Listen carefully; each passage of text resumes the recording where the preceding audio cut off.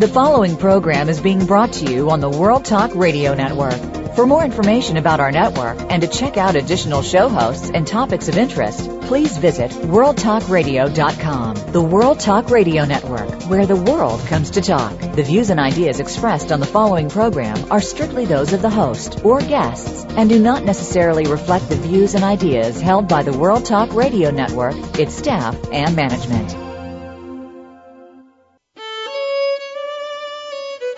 This is Jerry Prokopowicz with Civil War Talk Radio.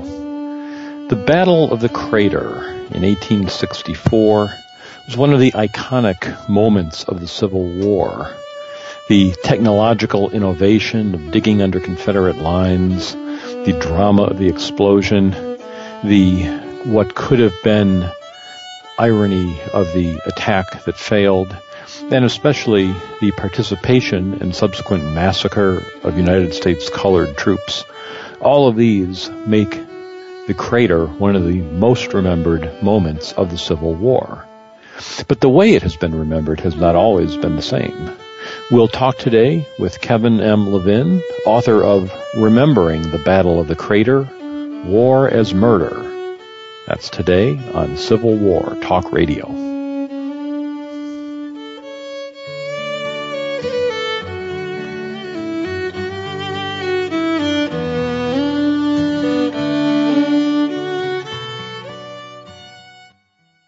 Become our friend on Facebook. Post on our wall your thoughts about our shows and network. Visit facebook.com/World Talk Radio.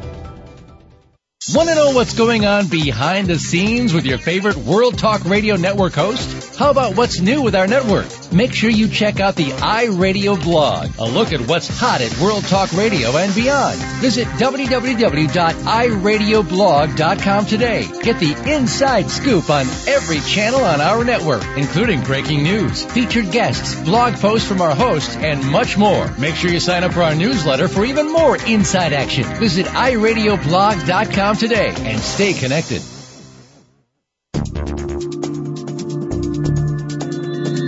Listen. The world is talking. The World Talk Radio Variety Channel.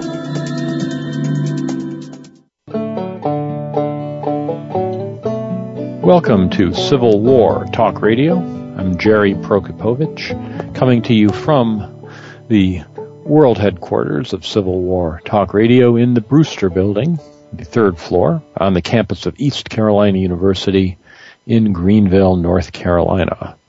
But as always, not speaking for the university, just for myself, and likewise our guest will do the same today, speaking for himself and no other institution, I'm sure. It's a pleasant fall day, late September 2012, in the beginning of the 9th season of Civil War Talk Radio. We've had some very entertaining shows thus far this semester, this season, and look forward to more. We'll keep a secret temporarily who's coming up next, but we anticipate some very good shows in the days and weeks ahead as we go forward with Civil War Talk Radio. I had the experience of, while teaching a Civil War class this week, when the students said, oh yeah, my dad listens to your podcast. And I thought, that's interesting. I'm not sure what direction that cuts, if that's going to cause the student to do a better job or to do less, or if the student will be perhaps moved to listen to Civil War Talk Radio and get an edge over his classmates by finding out what's going on here. In fact, maybe we have an exam coming up on Thursday. If I'd already written the exam, I would give one of the questions right now, and then any student who'd listened in would have an advantage. That would drive the numbers up. What a good idea. I'm sorry I hadn't thought of that before, but the exam is not yet written. Every year I try to change them up, partly so people don't just look at old ones, and partly so I'm not bored reading the answers because I've read them all before, and partly because the class is different every year. Certainly that's one of the things that makes teaching Civil War or any subject worthwhile, is that you always learn something from the act of teaching it, and that's certainly the case this year as it has been in the past. And it's something that our guest doubtless will agree with. We'll get to him in just a moment. A quick reminder that to find out what's going on in the world of Civil War Talk Radio, take a look at www.impedimentsofwar.org, and there you'll find the very excellent website that lists past shows, upcoming shows, links to the archived editions of the show on World Talk Radio. Anything you might ever want to know, you can find there. There's also a Facebook page for Impediments of War with the really wonderful photographic illustrations that Mark Gaffney has brought there of various Civil War figures listening to Civil War Talk Radio. Surprising to find Sherman with a boombox or a Union regiment with a large Wurlitzer jukebox, but they were in fact listening as they fought to Civil War Talk Radio, and these photographs are indisputable proof of that fact. Well, if those photographs show that memory is malleable, if you can change the past by photoshopping a picture, you can also change the past simply by remembering it differently, and that's what we'll be talking about today. Our guest, as I said earlier, is Kevin M. Levin. He's the author of Remembering the Battle of the Crater, War is Murder. He was on the show some years ago when this book was a mere gleam in his eye, and now that it's out, published by University of Kentucky Press, we're back to talk about it some more. Kevin, are you there? How you doing, Jerry? Good to hear from you.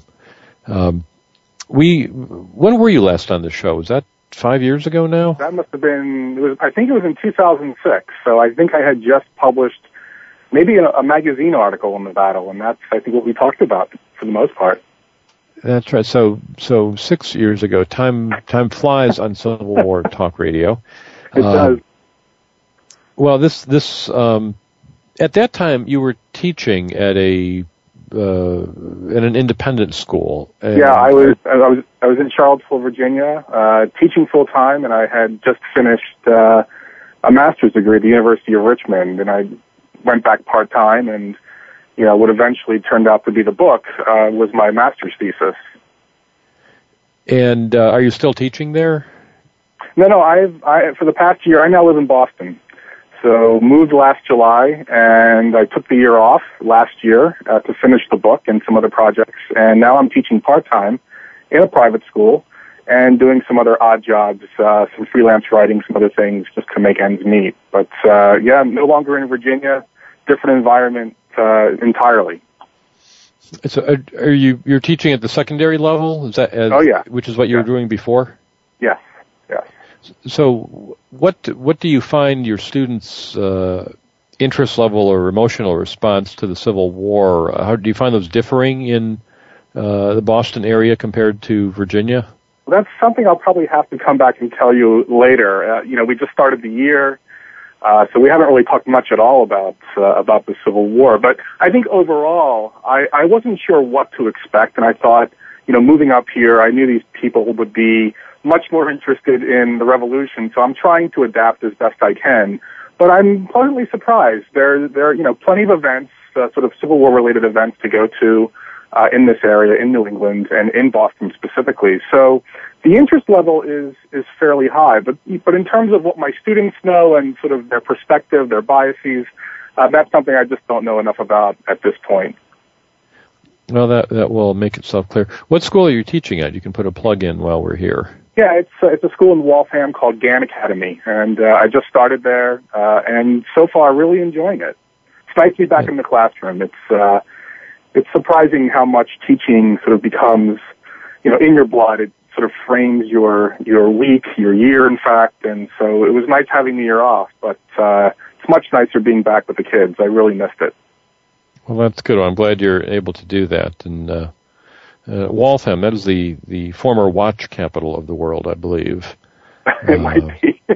Back in the early days of the Industrial Revolution, that was what they made there. And that sounds right. So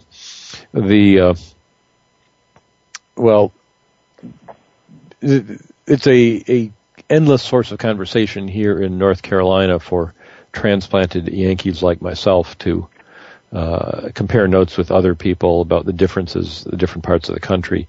The people here, I've discovered, don't want to hear about it. If we don't like it here, we can take our Yankee selves back north, is frequently the view. But I will just share this with you, that they recently built a roundabout or rotary, depending what part of the country you're from, or circle, traffic circle, wherever in the world you may be. Mm-hmm. And it near my house, it's the first decent-sized one in Greenville, North Carolina, and the drivers here are baffled by it. And in the Boston area, you have lots of rotaries and lots of life, near-death experiences every time you approach one.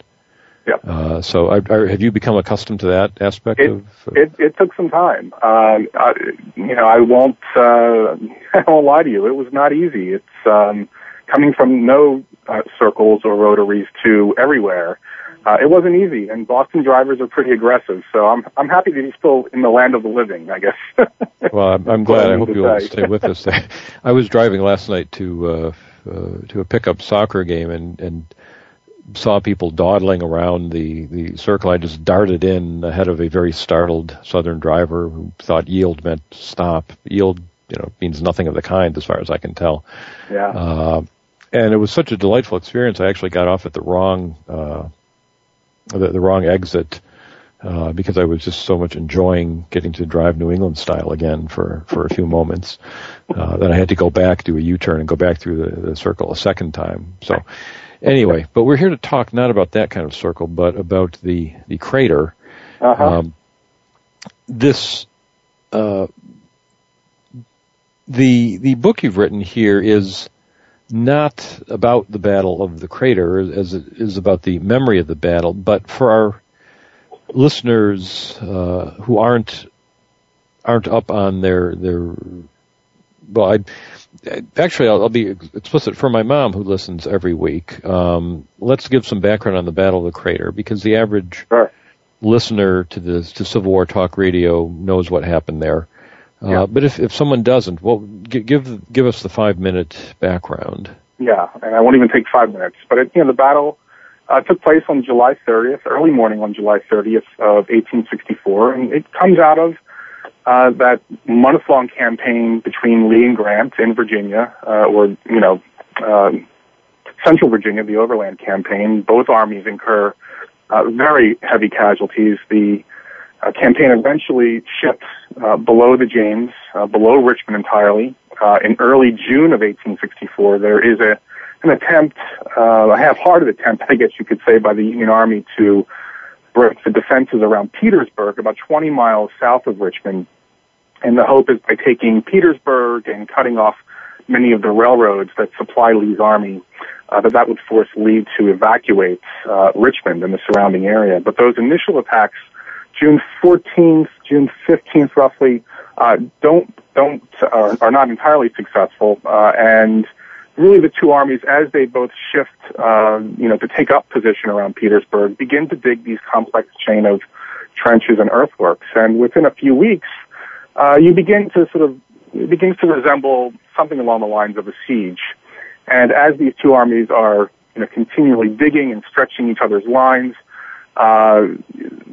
there's one point just east of Petersburg where the two armies are a few hundred yards apart, and a regiment from Pennsylvania, the 48th Pennsylvania, which is in Ambrose Burnside's 9th Corps, come up with the idea of tunneling under this Confederate salient that sort of juts out from the rest of the Confederate line. And they basically make the argument that they can tunnel under it, pack some explosives under there, blow it up, and perhaps advance some Union units in there, and perhaps split the Army of Northern Virginia and maybe take Petersburg. And this plan is run up the chain of command. Meade approves it. Grant eventually approves it. And for the next few weeks, these men begin to dig, and eventually what measures about a 511-foot tunnel underneath that Confederate position, occupied mainly by South Carolinians. And the Union High Command comes up with a plan of attack that will include Burnside's 4 divisions. At first, the plan calls for the lead division, which is a all-black division. The plan calls for them to take the lead in the attack, and at the last minute, Meade decides to change things up and forces Burnside to come up with a different plan, or at least to switch the divisions around. And he does that. Those black men do take part in the early morning attack. So the explosion does take place, and the initial advance of Union soldiers is fairly successful. Many of these men do get caught up in the large crater that results from the explosion. But enough men do get beyond. They sort of hug the outskirts of the crater itself and manage to begin to move beyond into these Confederate earthworks.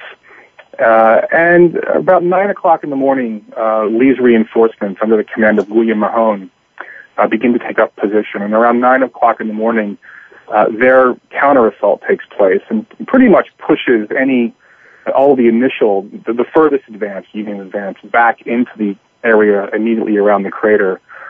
So within a few hours, this attack bogs down, and by early afternoon, you've got a decisive Confederate victory. And, of course, what my book sort of focuses on is the presence of those black men, what that meant to the Confederate soldiers during the battle, and then, of course, afterwards, how their presence was remembered or, in many cases, forgotten about. So I hope that gives you a sort of a sense of, what took place in the broadest terms. That's excellent. That sums it up. It gets us on an even footing here. There's a couple of remarkable things about this.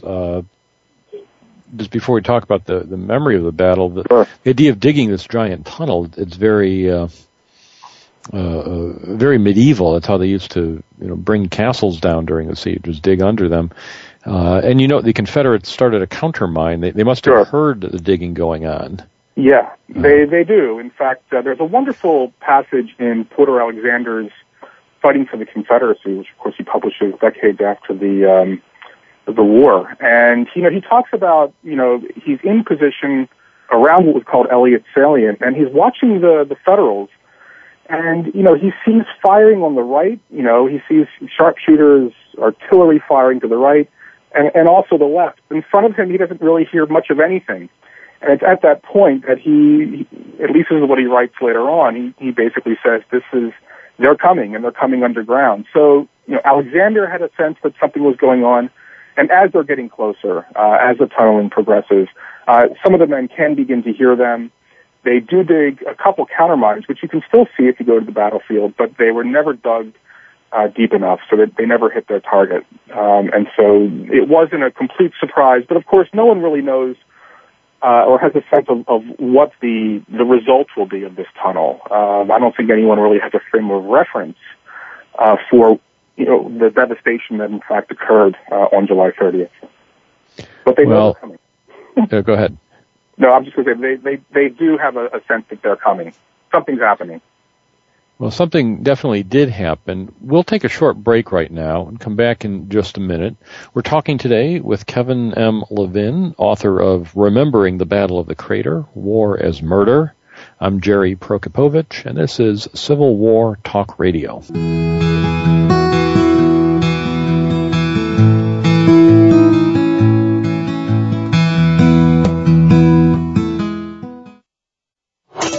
You don't have to stay linked to your desktop or laptop. Take World Talk Radio on the go and listen anywhere. Get our mobile app for iPhone, BlackBerry, or Android at the Apple iTunes App Store, BlackBerry App World, or Android Market.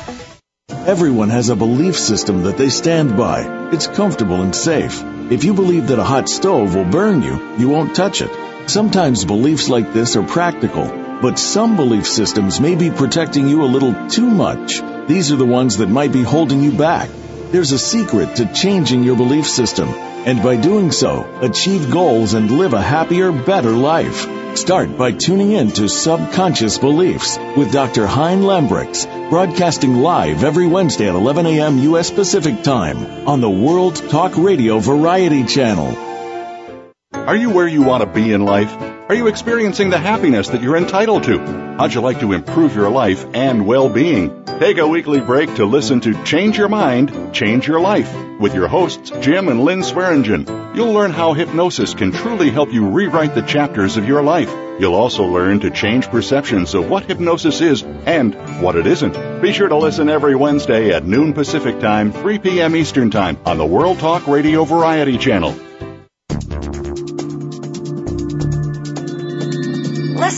Listen. The world is talking. The World Talk Radio Variety Channel.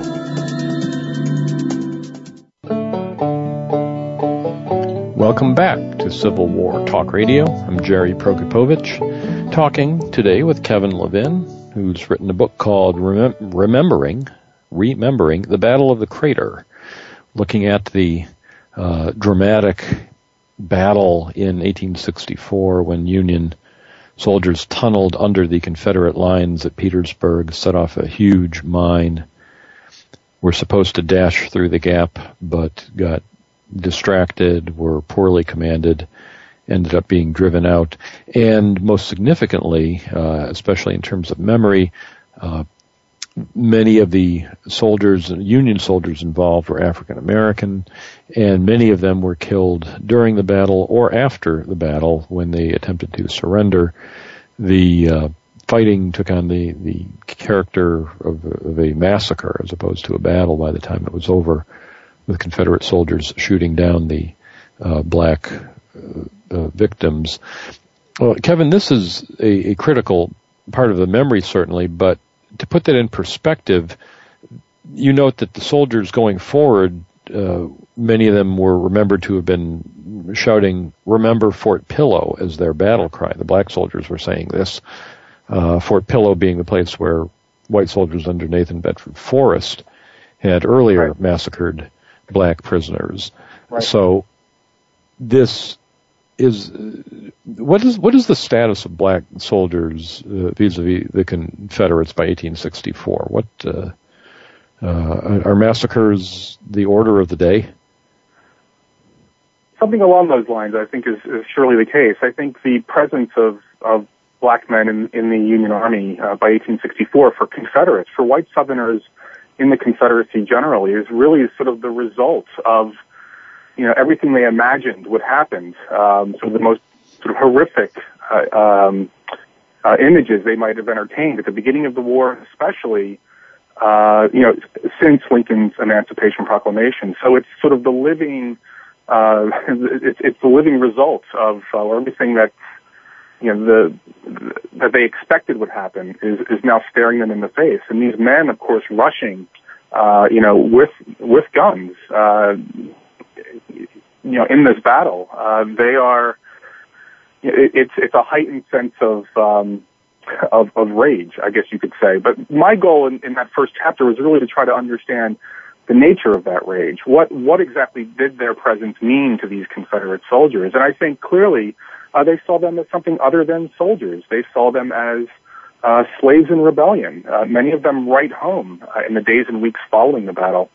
They wrote home very, openly and honestly to their loved ones, and they say these things. They talk openly about massacring them, even men who were, nowhere near the battlefield, right as if they were at the battlefield, and they think they want their loved ones at home to understand what they're dealing with on the home front. If there's any concern about, lagging morale, this should be the anecdote here. This is why we have to, maintain our focus, and this is why, we need to ensure our independence, because, everyone understands what the result of their presence means for their society, a society based on slaveholding and white supremacy. And so they talk openly about the massacre, and as well as in the newspapers. Newspapers sort of echo many of the things that you find in the letters and diaries. So they're, for many of these men, I think it's a cathartic experience, but they don't hide the fact that there was a massacre.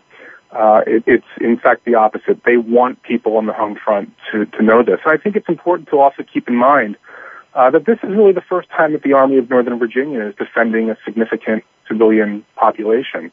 Of course, many residents of Petersburg, white residents, have left, but they're still defending a civilian population, and I think that also adds to their sense of urgency that morning. And so it's, and I think the other part of it is that the massacre fits into a broader, context, between whites and blacks, or slaveholders and slaves, going back to even the Caribbean, and how whites deal with slave rebellions, and going right through Nat Turner, and then the fears surrounding John Brown's raid at Harper's Ferry. So for them, this fits into a broader history of slave rebellions, and that's how they describe it in the wake of the battle.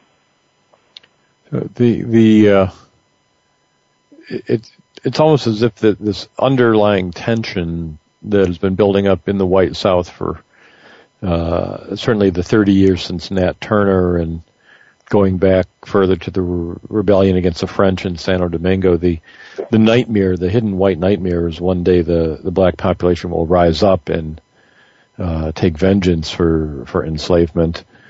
That's right. It's now seeing the Union soldiers, as you say, approaching them with guns. They may see that, but it's really a release of the Confederate fear more than anything else. It's almost hysterical release in killing these people whom they have professed to treat paternalistically. They suddenly turn on them with an incredible ferocity. Yeah, many of the men in Mahone's Virginia Brigade, and they're the ones who are leading the Confederate counterattack. But the brigades, the regiments in that brigade, are pretty much raised in the Petersburg, Norfolk, to the south side area of Virginia. Mahone himself was born and raised in Southampton County, Virginia, which of course is the home of Turner's Rebellion. So all of these men, growing up in the Tidewater, heavily populated slave area, close proximity to Turner's Rebellion, they have that in the back of their mind. And I think also, growing up, understanding what it takes to maintain a slaveholding society and seeing the threat in front of them, they know exactly what needs to be done. And I think part of the violence that's meted out to these black men, is meant as a sign to the slave community as much as it is a message to whites on the home front, that now this is what you stand to get. These will be the consequences if you think about engaging in insurrection. Well, the message is not lost at the time, as you point out. There are a lot of letters home that talk about it, but then the war ends, and the soldiers are muted, certainly for a time, the Southern soldiers having been defeated. Their wives and mothers and sisters carry the Lost Cause flag more visibly for a while, but at least for the first 10, 15 years after the war, we don't hear as much about it. That's right. What about but the crater itself is still there? That's right. There's a small part what of happens to the crater after the war? Well, that's an interesting story. It doesn't become part of the National Park Service until the mid-1930s. And Petersburg after the war is expanding. Of course, many farmers want to get back to the job of farming, and just, many of the earthworks are being lost, are lost during the post-war period. But the crater itself was owned by William Griffith, and his family maintained that site as a tourist attraction during the post-war period. And they built a saloon. There was a museum on the battlefield close to the crater itself. There were a number of artifacts on hand, and it was widely visited. And they would charge a quarter for people to visit. And if they were a veteran, usually a Confederate veteran, for the most part, they were allowed to get there and to walk around for free. But because it's in private hands, it probably guarantees that it's going to be preserved, especially because it is so attractive. It's such a popular tourist attraction after the war. And that sort of, you can follow that right through the early part of the 20th century, and then it's eventually sold to what's called the Crater Battlefield Association. And they turn it into an 18-hole golf course.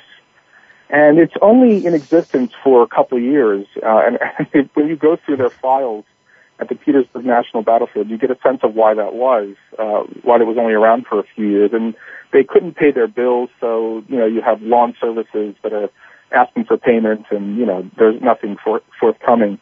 So they don't last long, but, you're basically, when you're walking there today, you're basically walking on what was an 18-hole golf course.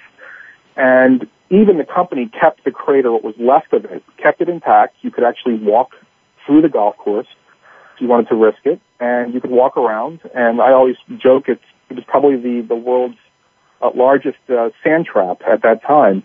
But eventually the Park Service bought it, and they tried as much as they could to return it to its 1860s, turn the landscape to the 1860s, what it looked like. But you still are looking at it as a golf course, I think, even today. You really don't get a sense of the lay of the land, the trees that are now there, the tree lines, but especially the various layers of earthworks on both the Union and Confederate side. But once it was in National Park Service hands, they were able to protect it. And that's pretty much what you're looking at to this day. They would take down the saloon and museum building, these shacks, is really what they were. And a number of monuments were put up, but it hasn't changed much since the 1930s. What does the crater look like? Originally, you're right, it was several hundred feet wide. Yeah, that's right. 60 feet across. There's one, it's hard to know. What's left of it, I think, is just one tail end of the initial, the initial size of the crater. There's one sort of very large depression, but it's filled in to a certain extent. And after the battle, Confederates rebuilt parts of that line. So part of the crater was probably built over, in during that last stage of the Petersburg campaign itself. So you're not seeing the whole thing. And I couldn't even tell you exactly what part you're looking at, but it's clearly not, on the scale of what was there in 1864. Now, the crater, the memory of the crater initially is as a Confederate victory. You can understand Union authors not wanting to say too much about it. I think Grant in his memoirs says it was the saddest thing he was involved in the whole war, or something to that effect. Yeah. But to the Confederates, it was a victory. Mahone's brigade of Virginians comes storming up and seals off the gap and drives the Union troops away. And thus, you would expect to find after the war, when Confederates do begin to write about this and memorialize it, they would remember William Mahone fondly as a hero. But Virginia politics and interfere with that. The South is not united in the decades after the war. And Mahone plays a role in that. Can you talk about that? Yeah, initially he is quite popular because he makes his home in Petersburg. He's in charge of president of a very large rail line in Petersburg up until 1873. So he's extremely popular, and so he's sort of in charge of Veterans Affairs. Much of them sort of focused in Petersburg, and when they get together, focused on the crater. So of course Mahone is prominent in those ceremonies. But he eventually does get involved in Virginia politics, and he eventually comes to lead probably the most successful third party of the 19th century, the Readjuster Party. And their primary focus is on bringing down Virginia's debt. That's the big debate in Virginia post-war. And there are different approaches to this, and some people want to pay it all off, some people just want to leave it, some people want to pay part of it off. And the Readjusters want to pay off part of it and leave enough for internal improvements and other, you might call them social programs. And many of these programs will benefit Virginia's black population. And the Readjusters are a biracial party. And so an ex-Confederate general, now the head of a biracial political party, you might say that Reconstruction comes late to Virginia. This is between 1879 and 1883. And you have a dramatic shift in the racial profile of Virginia state government. Mahone eventually goes to Washington, votes with the Republican Party, but in terms of mid-level, political positions, large number of African Americans are appointed, and so for the more conservative elements in Virginia, it goes without saying that they're not happy about this. And when it comes to attacking the readjusters in Mahone, they go right after his war record. It's a wonderful example, a 19th century example of political swift voting, if that means anything to your listeners, thinking about what happened to John Kerry when he tried to sort of push himself as the war hero candidate. And even members of Mahone's old brigade, if they were against Mahone politically, many of these men come down hard on Mahone as a war hero. They challenge whether he was on the battlefield at the crater. They challenge whether he gave the order to advance. All kinds of charges against Mahone. One broadside claimed that Mahone let Confederate soldiers starve. I mean, all kinds of things, comparing him to John Brown, Benedict Arnold. And so, he paid a hefty price for his political beliefs.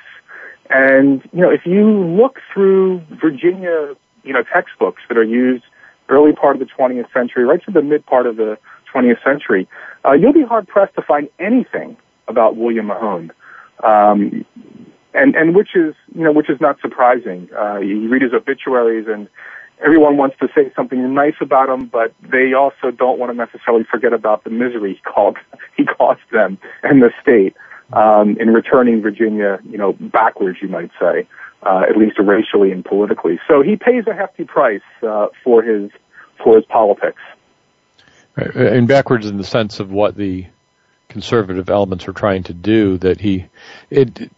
Sure. From our perspective, Mahone and the readjusters are a moment of potential of what might have been had they been able to prevail by not spending all of Virginia's revenue on debt reduction, but using some for social programs. They created public schools. They integrated the government. They did all kinds of things that we would consider useful today. Yeah. But it was not to be, and Jim Crow was instituted instead. But that's an important point that you make, that it's a moment of possibility. We tend, I think, all too easily to think in terms of inevitability after Reconstruction, after 1877, that it's just inevitable, a downhill right to Jim Crow in the early part of the 20th century. And here you have, at the hands of an ex-Confederate general who is responsible for creating this space, this racial space, if you will. But also, I think, serves as a reminder that the lost cause was anything but unified. That whether or not you were fondly remembered in the lost cause had everything to do with your politics. And of course, Longstreet is the best example of this, as we all know. But to me, Mahone is much more interesting because of what he actually does on the state level in terms of state politics in Virginia, in the former capital of the Confederacy. Well, we will take another break now. When we come back, I want to talk about the crater in the 20th century, in particular two very interesting reenactments of the battle that took place in the 20th century, and one that didn't take place, a third one. We'll come back and talk about that in just a minute. Our guest today, Kevin Levin, author of Remembering the Battle of the Crater. I'm Jerry Prokopowicz, and this is Civil War Talk Radio.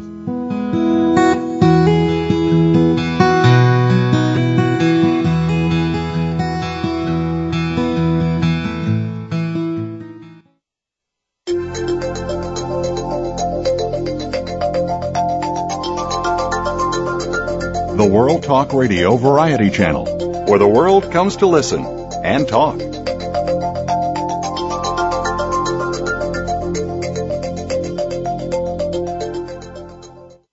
World Talk Radio presents a new kind of health awareness talk show, the Sharon Kleina Hour, Health, Environment, and the Power of Water. Show host Sharon Kleina interviews leading scientists to discover how each of us can become proactive in protecting our personal health environment in an increasingly unhealthy world. Every show offers new information that could save your life. The Sharon Kleina Hour is health from an environmental perspective, your ultimate source for a personal environmental lifestyle. Mondays at 10 a.m. Pacific Time on the World Talk Radio Variety Channel. Want to know what's going on behind the scenes with your favorite World Talk Radio Network host? How about what's new with our network? Make sure you check out the iRadio blog, a look at what's hot at World Talk Radio and beyond. Visit www.iradioblog.com today. Get the inside scoop on every channel on our network, including breaking news, featured guests, blog posts from our hosts, and much more. Make sure you sign up for our newsletter for even more inside action. Visit iradioblog.com today and stay connected.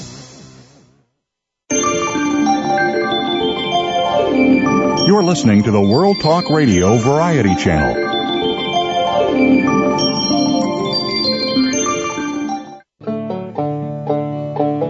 Welcome back to Civil War Talk Radio. I'm Jerry Prokopowicz, talking with Kevin Levin, author of Remembering the Battle of the Crater, War as Murder.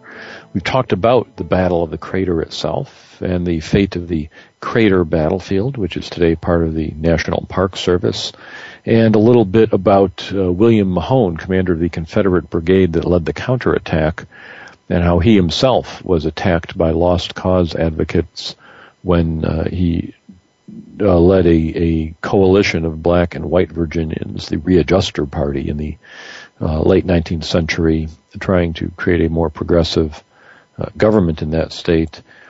That led to him being drummed out of the ex-Confederacy, much as James Longstreet had been for joining the Republican Party. The most prominent author to talk about memory of the Civil War in recent years is, of course, David Blight, Yale University, whose book Race and Reunion has been the cornerstone in some ways of the memory movement, to look at the war and how it's been used for political purposes over the last 100 years. Blight argues, as listeners will know, if you've read his book or heard his interview, we talked to him a few years ago, that rather Northern and Southern Americans were able to reunite by 1900 over a shared vision of the war as a grand and glorious martial contest, and by forgetting about any of the political reasons that lay beneath, including especially slavery.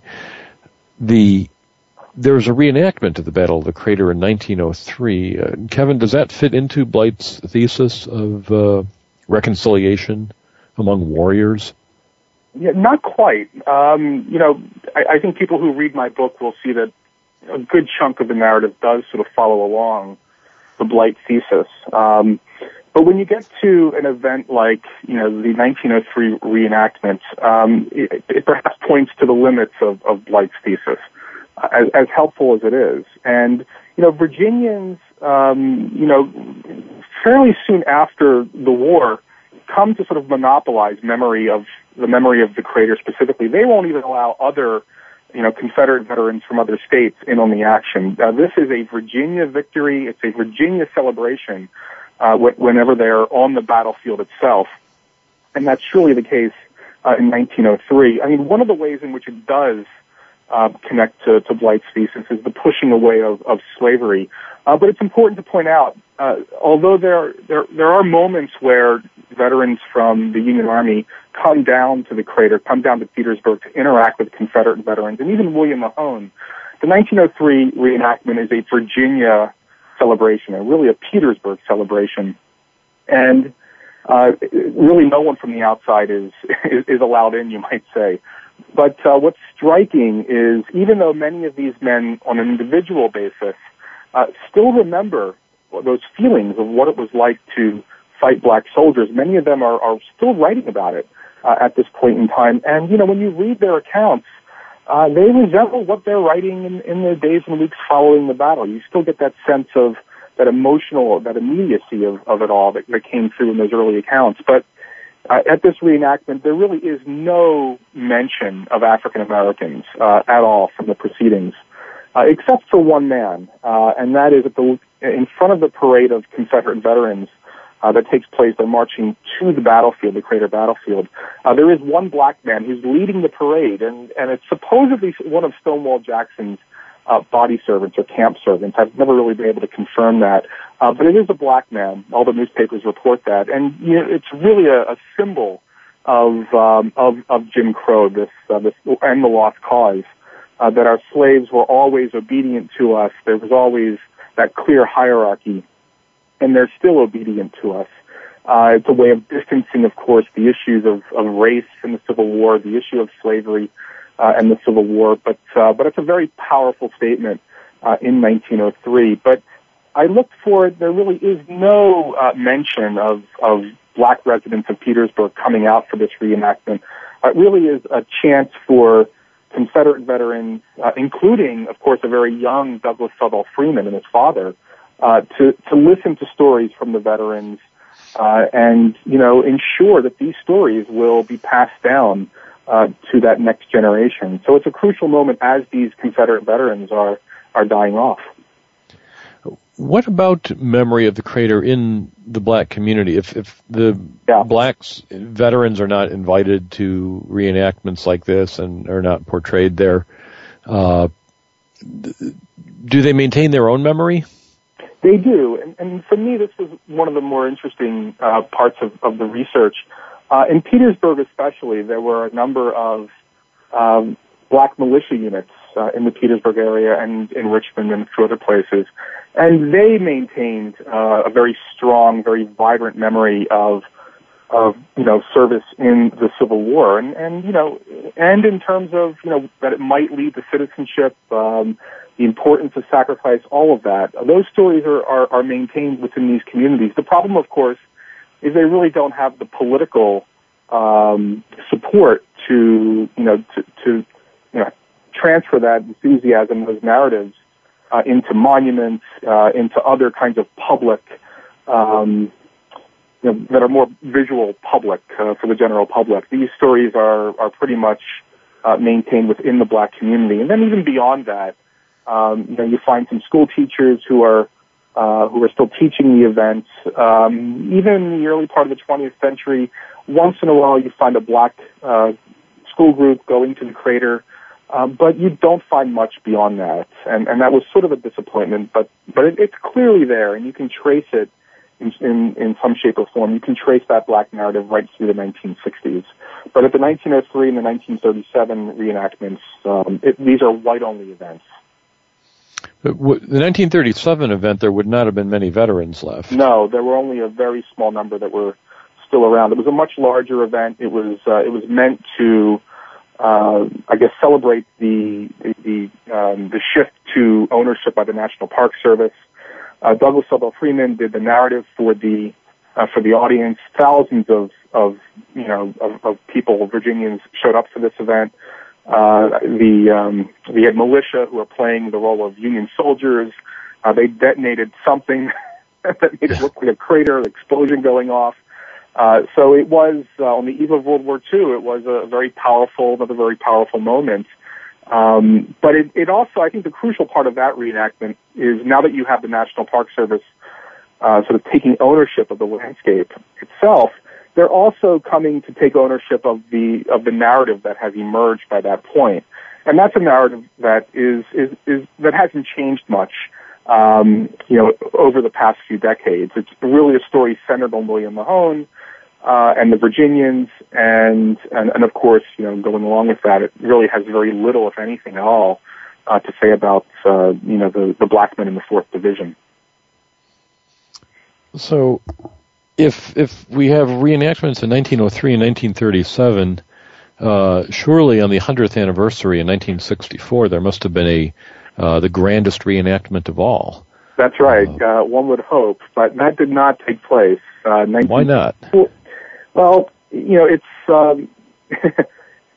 it's a long story, but I think the short version of it is that I think at the beginning of the Civil War centennial, I think planners had every reason to anticipate a centennial that would, sort of come to reflect, the lost cause, the narrative of reconciliation. But the problem, of course, is the beginning of the centennial is smack dab in the middle of the civil rights movement. And, that becomes a conflict because,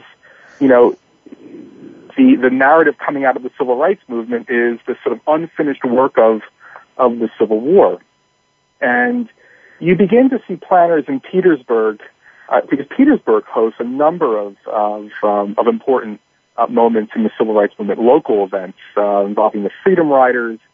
And there's evidence that they had planned a 100th anniversary reenactment, but it looks like interest by 1964 has petered out. I think they're worried about it. I couldn't find any direct evidence for this, but it seems to me they're worried that this event would be clouded by the story of black soldiers. It would in fact be an opportunity for people to protest sort of the inequality in Petersburg and other parts of the United States. So nothing does take place. There's a small ceremony on the battlefield. And I think they had learned their lesson. There was the public library in Petersburg was at one point was Mahone's home after the Civil War. And this was a scene of a number of clashes between whites and blacks. It starts with a black visitor wanting to check out one of Douglas Southwell Freeman's books. And this was an attempt to, of course, desegregate the library. So you have Mahone's home as a scene of conflict, and one can only imagine what would happen, at the crater specifically. So, and let's keep in mind that by 1964, enthusiasm for the centennial has really petered out across the country. Very few people have patience. I think, after 1963, especially as emancipation, becomes the prominent theme of the centennial as a whole, which is, of course, in sharp contrast to where we are now, 50 years later. But I think that's as good an explanation of why there was no reenactment as you're going to find. But it would have been interesting to see what they come up with. Well, it's hard to imagine how they could have done anything that would have been satisfactory if you had a historically, if you had a traditional reenactment along the lines of 37 or 03, a white triumphalist version where the Confederates shoot down Negroes, as they would have been called at that time, in vast numbers, that would not have been very satisfactory. But if you did if you did an accurate version, which would be the same thing, I suppose, that wouldn't work. If you did have the black participation, it would not make anyone all that much happier because the massacre would follow. You really couldn't win. Well, where are we today with the crater? How is it interpreted now? It's if you go there now, I think you're hard pressed to be anything but impressed with the interpretation at the crater. And this has happened really since the early 1980s. In the late 70s, a group from Howard University went down there to sort of survey the interpretation, and they were looking specifically for how the racial aspect of the battle had been interpreted. And they wrote up a very detailed report of things they wanted to see improve, and of course, all of the changes coming out of the civil rights movement now make it possible to sort of really reinforce these points and finally push for real change.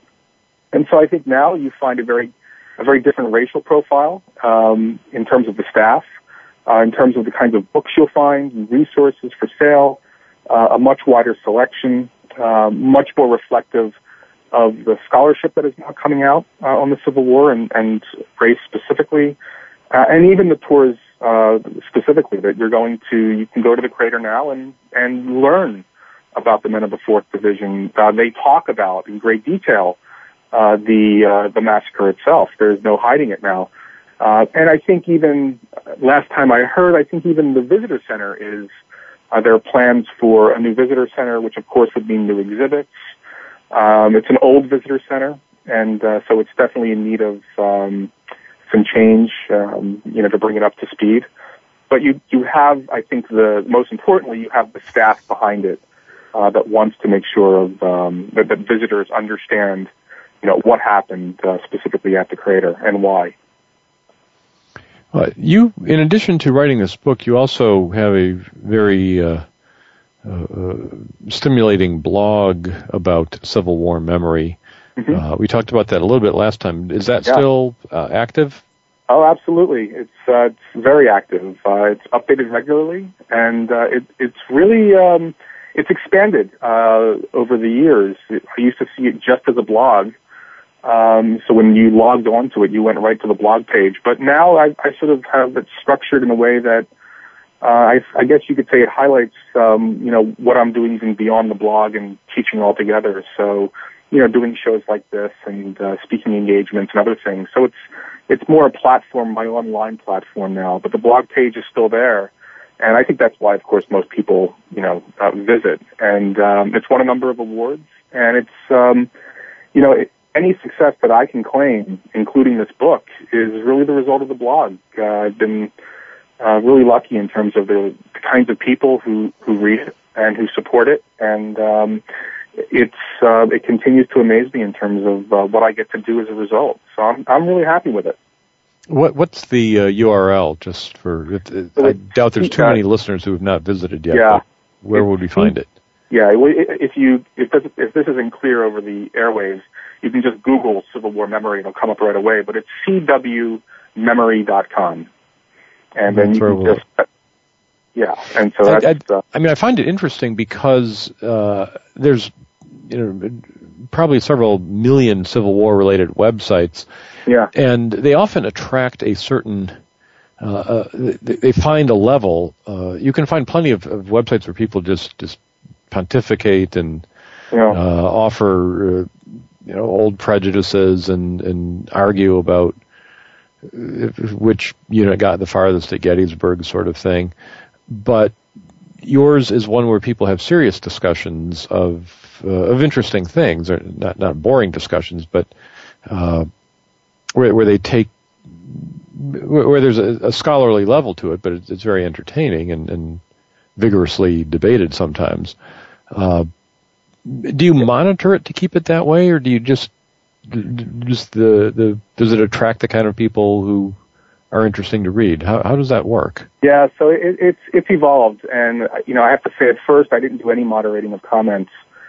And that was intentional because, it's a blog about memory, and many of the comments, as offensive as some can be, reflect a certain aspect of memory. And I think as a record of the sesquicentennial, or of memory, Civil War memory generally at the beginning of the 20th century, I wanted to include as much of that as possible. But on the other hand, oftentimes it hampers serious discussion. And so I do what I can. I do moderate it.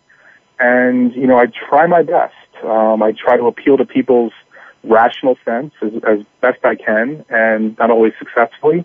We just let the chips fall where they may. But I think overall it does reflect a wide variety of perspectives. And I think that's the most important thing it does right now, especially in the sesquicentennial, because I think to a great extent, and I'm writing something about this right now, but with the rise of social media, the individual now has the ability, whether it's through a blog or a YouTube video or anything, to sort of publicize his or her understanding of the war, of their perspective. And I think it really does complicate our Civil War narrative, our memory of the Civil War. So Kevin, I think that's certainly true, but unfortunately, we're out of time. Out of time. Okay. Alas, Civil War Talk Radio. It happens too soon every week. This always happens. But I want to thank you very much for being on the show and urge listeners to check out cwmemory.com, as well as read Remembering the Battle of the Crater. And Kevin, thanks for being on the show. Thanks so much. Appreciate it. And listeners, thank you as always for listening to Civil War Talk Radio.